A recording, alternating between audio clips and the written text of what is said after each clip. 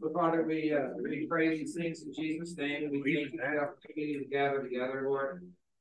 We thank you for the certainty of the words of truth. God, we thank you for the body, and we pray for those who aren't here this morning. We've got a large number of people that are gone, and Lord, that's okay. Everybody's gone sometimes, but Lord, I just in my spirit, I'm burdened for them, Lord, that they would stay connected, Lord, that they would stay a part of what you're doing here, and they would know how much they're loved and missed. And Lord, I just pray you comfort them, provide them spiritual nourishment, Lord, and just bring them back safely. Lord, we trust you, we love you, and pray all this in Jesus' name. Amen. Amen. All right, okay. The book of Ruth, as you're trying to get ready. We're in chapter 2. We're in Ruth chapter 2. So open your Bible to Ruth chapter 2. And let's try a way of review. A quick review of Ruth chapter 1. Naomi and her family went from Bethlehem, the place where Jesus was born. They ended up in Moab because of a famine. Now, they shouldn't have done that. You don't leave Bethlehem and go to Moab, and they do that, but they did. They sold their stuff. They went to Moab, and then it was just a tragedy. They guys, Kalon and Millie, name. The sons died. Kalon and Kilion died. So what we have then is we have these two destitute widows, Naomi and Ruth, and they're poor. They have no chance. There's no vocational rehab. There's no, technical school. They can't go back to school and get that degree and go find a job. They're without hope. Naomi's a refugee widow in Moab, and then they both come back now to Bethlehem because the famine's over.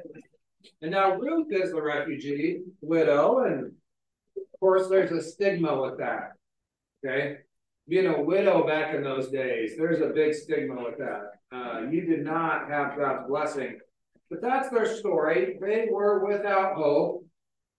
There's no guarantee they're going to live through the next season. They don't have a home. They had land in their family, but it's all been mortgaged off, and they can't get it back. So they're without hope. However, we saw in the first part of Ruth chapter 2 that Ruth went out and gleaned in the field, in Boaz's barley field, and just, we nerded out just a little bit and saw that 1/2 cup of uncooked barley has 354 calories in it.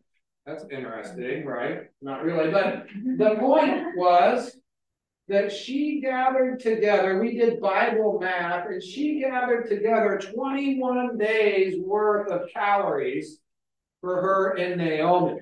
That is an incredible blessing. So these two destitute widows, wondering how they're going to survive, all of a sudden, this is bountiful for one day's work. And then that's what brings us to Ruth chapter 2, verse 20. But before we get there, I just want to talk about these widows for a little bit, because the stigma that went along with being a widow included the fact that you're not really under God's blessing. That was Naomi's own testimony when she says, "The Almighty has dealt bitterly with me. I went out full and I came back empty." Okay, these are the widows in Kandhamal, India, that were part of this church dedication, the church building dedication ceremony. And so here's Jesse, Larry, myself, Pastor Pradeep, Dave Serta in there with all these widows. And what we did was we gave them these blankets. So you've heard of karma, right? Karma is like, the reason you're having bad luck is because you deserve it. Okay? it's not actually bad luck, it's you're a bad person. And now your badness is coming back on you. See, you were just a really bad person in your last life, Hinduism teaches. That's why your husband died. That's why you're poor. That's why you're a widow, is because that's what you deserve. And that's what these women are taught their entire lives. So now here they are, destitute, without hope. They're outcasts. Nobody wants to stand too close to them. I don't want to get that on me. So because it might rub off on me, and then now I'm going to end up with some of your bad karma. So here's these widows with nothing, without hope, just getting what they deserve, they think. And these other guys, the other Hindus, they didn't die. Their spouses didn't die. They're not destitute. So they were actually a good person. You're a bad person. I'm a good person. So the best thing I can do is mistreat you so that in your next life, you can be more like me. That's the message these women have heard their whole lives. And then here comes Pradeep, and he's like, hey, can I give you a gift? So we gave them these blankets. You can see they all have blankets. And so we would go up and we'd get a blanket off the chair, and we would take it, and we'd go find a widow, and we'd be like, give them this gift. And it's like, hey, listen, God loves you. And so, we did this in Jesus' name. And then here's all these ladies wanted me to pray for them. So they all lined up. There's like 20. And I'm like, hey, we got to go. I can't, So I just said, hey, come in here and raise your hand if you want some prayer. So we were praying in Jesus' name. And here's what I told them. I said, the Bible teaches in 1 Timothy chapter 5, the Bible teaches the church to honor the widows. See, God sees you. And God loves you. I don't know what Shiva's teaching you, but I know this. The Bible says God loves you. He sees you. And the church is supposed to honor you. So this was actually a prayer for physical problems. So they all wanted me to pray for their health. I'm like, if you have a physical problem in your body somewhere and you want me to pray, raise your hand. And that's what they're all doing. They're like, my back, my leg. I'm like, we're just going to do it all at once.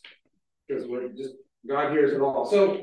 So this, what they heard and what they received was very different from their mentality. And so, Naomi and Ruth, here they are. What happened in that field in Ruth chapter 2 so far is that Ruth received kindness that was a surprise to her from Boaz. And maybe we'll touch on some of that. But I think most people would look at Naomi and Ruth and would probably think something like this. What you get for running off to Moab in the famine. Because you know who didn't go off to Moab during the famine? Boaz. He's in his field. He didn't get cursed. His husband didn't, not husband, but he's a mighty man of wealth. He owns the whole field. They don't own anything. That's what you get for going to Moab. But instead, his response was to respond in kindness. And that's what we're reading about today, and that's what we're talking about today. Look at verse 20 with me. And Naomi said unto her daughter-in-law, okay, they just got all that barley. Like, hey, Naomi, check out all this barley. Okay, Naomi said unto her daughter-in-law, blessed be he of the Lord, who hath not left off his kindness to the living and to the dead.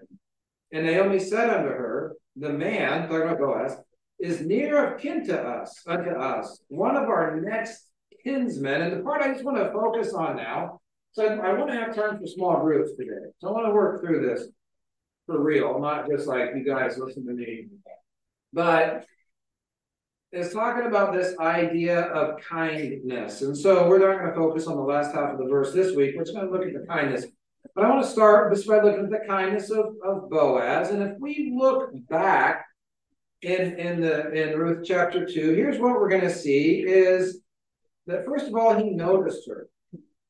All right, so verse 5 of Ruth 2, then said Boaz unto a servant that was set over the reapers, whose damsel is this? Who is this stranger who is gleaning in the fields?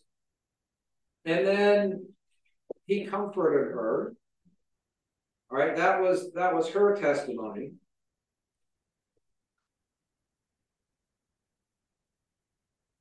Verse 8, Boaz says unto Ruth, hearest thou not, my daughter? Go not to glean in another field, neither go from here, but abide fast by my maidens. Let thine eyes be on the field that they do reap, and go after them. Have I not charged the young men that they shall not touch thee? And when thou art athirst, go into the vessels and drink of that which the young men have drawn. And then she fell on her face and bowed herself to the ground and said unto him, why have I found grace in thine eyes that thou shouldst take knowledge of me, seeing I am a stranger?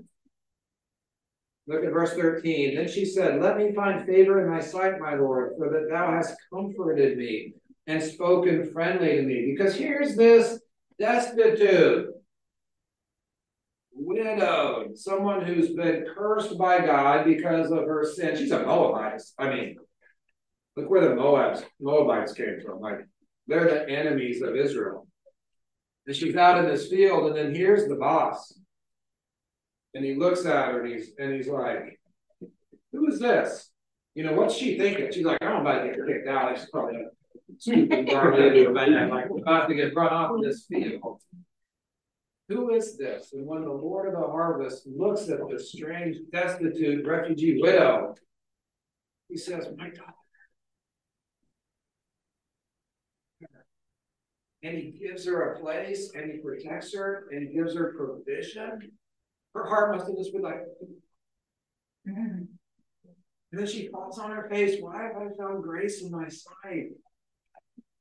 He's like, now look, I know about you. You're following the Lord now. Such a beautiful picture. You know, one thing that's interesting about verse 20 is that Naomi gives Boaz credit for all the barley. So Ruth is out there laboring in the field. Hello, somebody. We're supposed to be laborers in the field, amen? And then here's this bountiful, fruitful harvest. And Naomi's like, Boaz did that. Whose field were you in? Boaz. Oh, Boaz. So Ruth could have been like, well, no, wait a minute. I'm out there doing the one who's gleaning all day. She worked hard. You see that in the passage. You know, we have a redeemer. And when we're out laboring in the field and there's fruit, who should get the credit? You'd be like, I did that, right? No. Who's smart if that doesn't work? You gotta like, yeah, amen. Okay, all of us. So then Naomi is like, man, blessed be he. God bless Boaz. Why?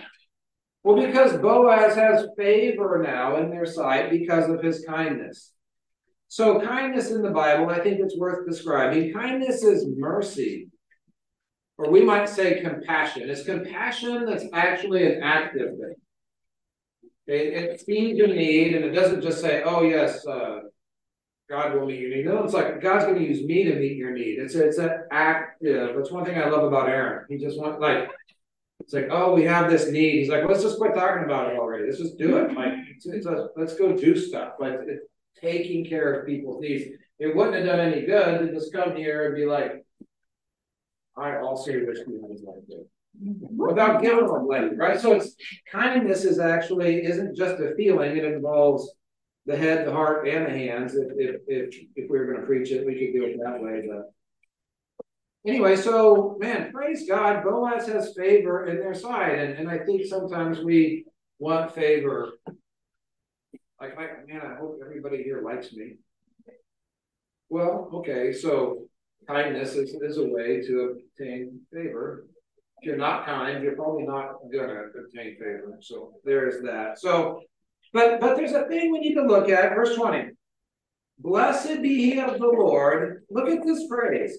Who hath not what? Left off his kindness. How do you, what? What's that even mean? To leave off your kindness. Can you leave off your kindness? Okay, there is, by the way, what scholars will call syntactic ambiguity. If you like scholarly words, you're going to be like all fancy. And that's at this verse, you can't tell, is it talking about the Lord who was kind or Boaz who was kind? Blessed be he of the Lord who hath not left off his kindness to the living and the dead. Is it the Lord who hath not left off his kindness? Or is it Boaz who hath not left off his kindness? So throughout Christian history, the syntax doesn't prove one way or the other. Now, I think it's purposefully a little vague because it's both, like God through Boaz. How is God going to show your neighbor kindness? Through the lost guy across the street? No, God doesn't work. Like, it's going to be through you. So who's being kind, God or you? It's both of us. But so anyway, here's how we can leave off kindness. And this isn't the only place we find this in Scripture. So Proverbs 3, 1 through 5, this familiar passage. My son, forget not my law, but let thine heart keep my commandments. For length of days and long life and peace shall they add to thee. Let not mercy and truth forsake thee. Okay, hang on. Mercy is the same word as kindness. This word mercy in Proverbs chapter 3 is the same verse as kindness in Ruth chapter 2, verse 20. The word forsake, okay, if we looked at the Hebrew, the word forsake is the same word as left off. You forsook it. You left it there. You didn't take it with you. Okay, let not mercy and truth forsake thee. Bind them upon thy neck, write them upon the table of thine heart, so that thou shalt find favor and good understanding in the sight of God and men. How did Boaz find favor with Naomi and Ruth? It was through not letting off, not forsaking his kindness, his mercy. Okay, now, this verse is a little different. Let not mercy and truth forsake you. Okay, so Boaz didn't forsake mercy. It says here, don't let mercy forsake you. So how does this work? Here's how it works. Turn to Matthew chapter 18 in your Bible. You know, Matthew 18 is like the go-to passage for dealing with conflict in the church, right? Like, we turn it into a verb. Like, I got a big problem with, Patrick. He offended me. I would come to Tim and I'd be like, look, Patrick offended me. What would you tell me, Tim? Great, be nice. Go to the church. We need to show him grace. Show him grace, talk to him. You'd say, have you done Matthew 18? You need to do Matthew 18. You need to go and talk to him. That's what's going to be said. Go talk to him. And then we got this process of how to deal with conflict in the church. That's the first, or the middle part of Matthew 18. But the end of Matthew 18, okay, verse 21, Peter came to Jesus. He said, Lord, how oft shall my brother sin against me and I forgive him? 7 times? Do I have to forgive Patrick 7 times? Like, he is so offensive. Patrick, you're so mean. Like, okay, what did Jesus say? I say not unto thee until 7 times, but until 70 times 7. And Peter's a fisherman. He can't do that kind of math. Peter's like, that's like 7. That's a lot. Like, that's more than I can. I'm just kidding, Peter. Okay. The point is, you're not going to count that high. You're not going to keep track. You're just going to forgive him every time. And then we get this parable. Therefore is the kingdom of heaven likened unto a certain king, which would take account of his servants. And when he had begun to reckon, one was brought unto him which owed him 10,000 talents. You're never paying that off. That's like your doctor bill after coming in the ER. That's like, you're never going to pay it. No, it's like you're never going to pay that off. But for as much as he had not to pay, his Lord commanded him to be sold, and his wife and his children, and all that he had in payment to be made. The servant therefore fell down and worshipped him, saying, Lord, have patience with me, and I will pay thee all. Okay, he's not going to pay it. But his heart was to ask the Lord for mercy. Then the Lord of that servant was moved with compassion. There's that same word, mercy, kindness, compassion. And loosed him and forgave him the debt. But the same servant went out and found one of his fellow servants, which owed him 100 pence. So, the servant owed a life, your whole life's worth of salary. Like, this servant owed like 1 month's worth of salary. And they laid hands on him and took him by the throat, saying, "Pay me all that thou owest." And his fellow servant fell down at his feet and besought him, saying, "Have patience with me, and I will pay all." That sounds familiar, doesn't it? And he would not, but went and cast him into prison till he should pay the debt. Now, this is the part of this parable that haunts me a little bit. Okay, look at this next verse. So when his fellow servants saw what was done, they were very sorry and came and told unto their Lord all that was done.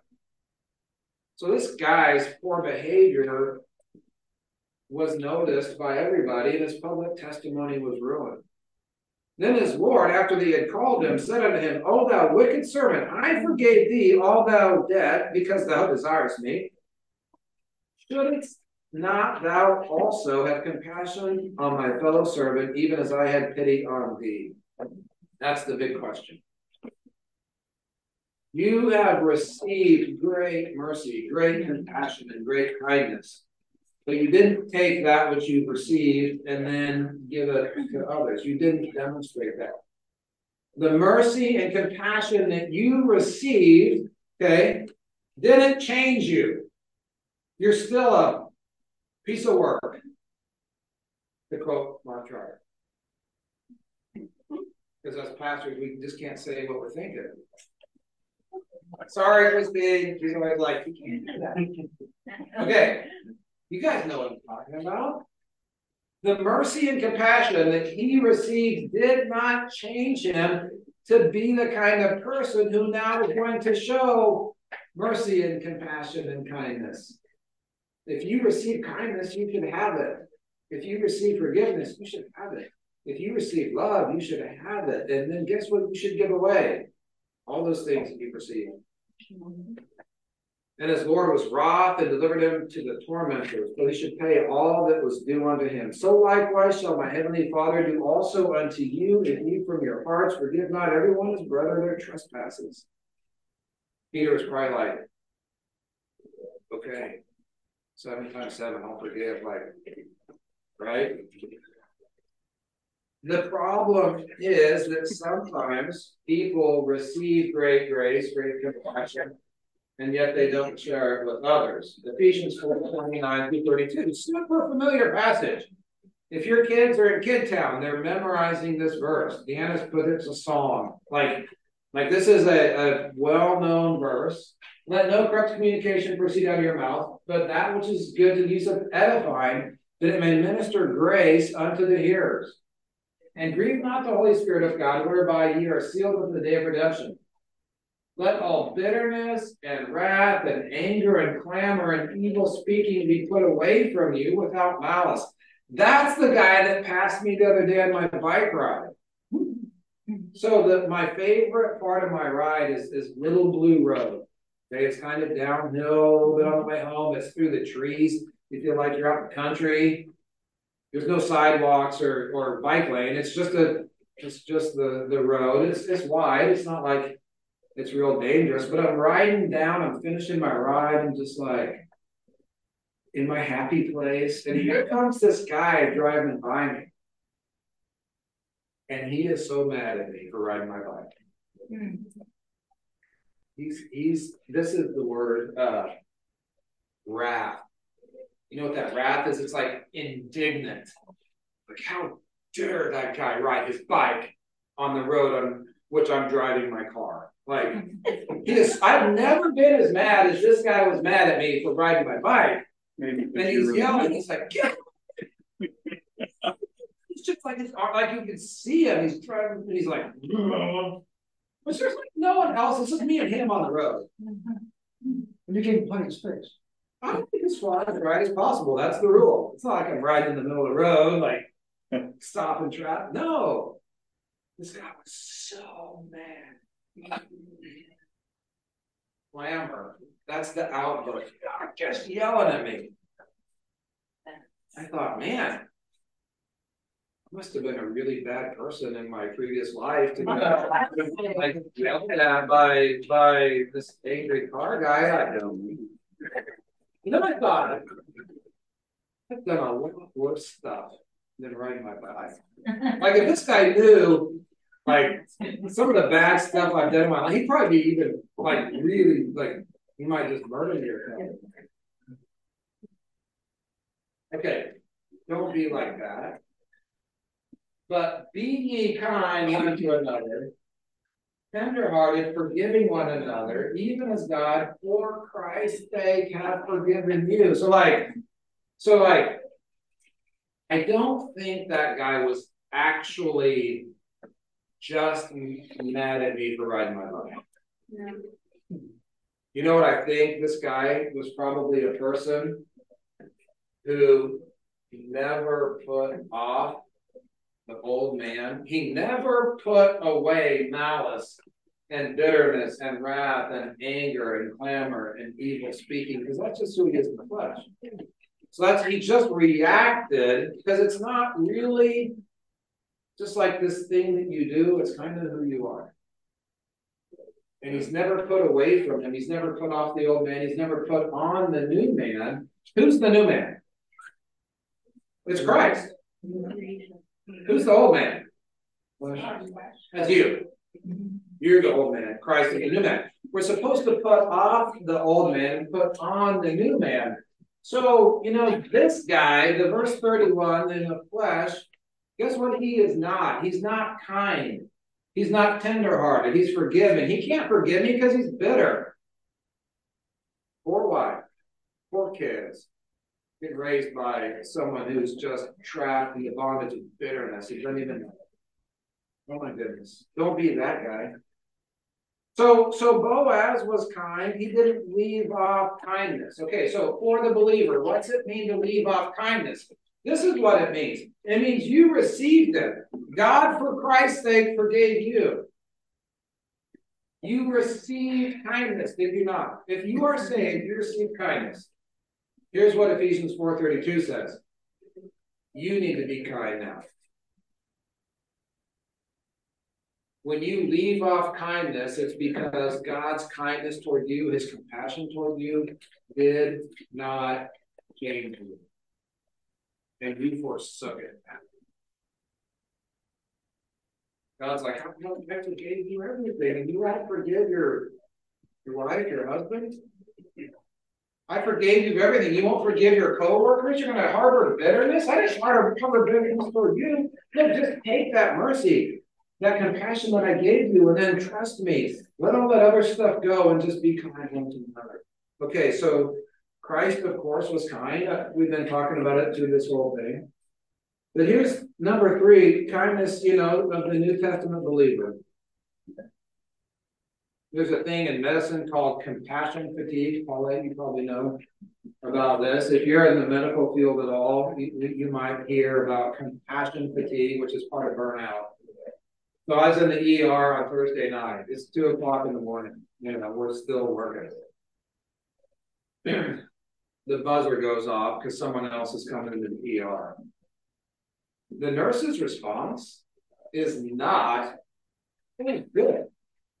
Another human being in need that perhaps I have the opportunity to be kind toward. Perhaps there's someone with a problem that I get to be a part of the solution and help them and show them that that is not the. It's like, are you kidding me?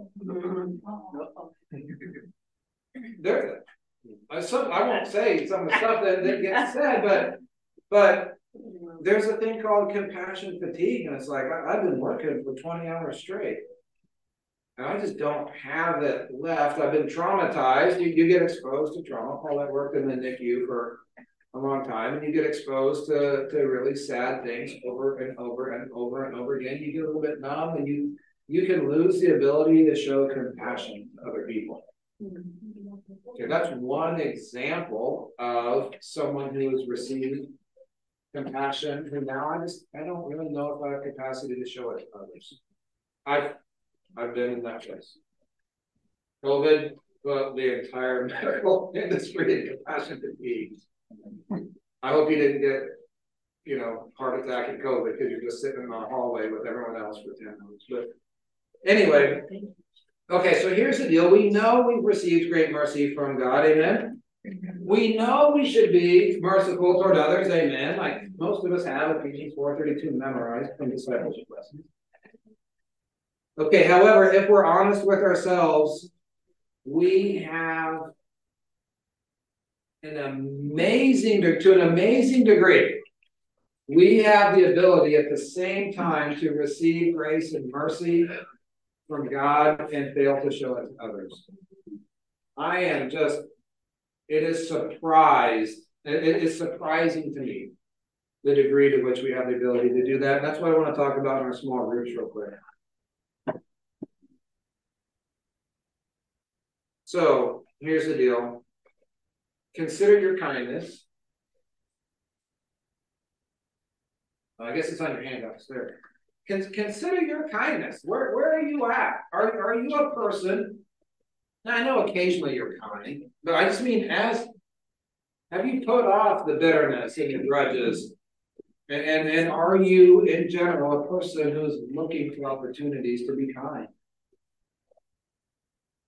What hinders kindness in your life? I talked about mine. Compassion fatigue is just one thing. I probably get indignant about things I shouldn't.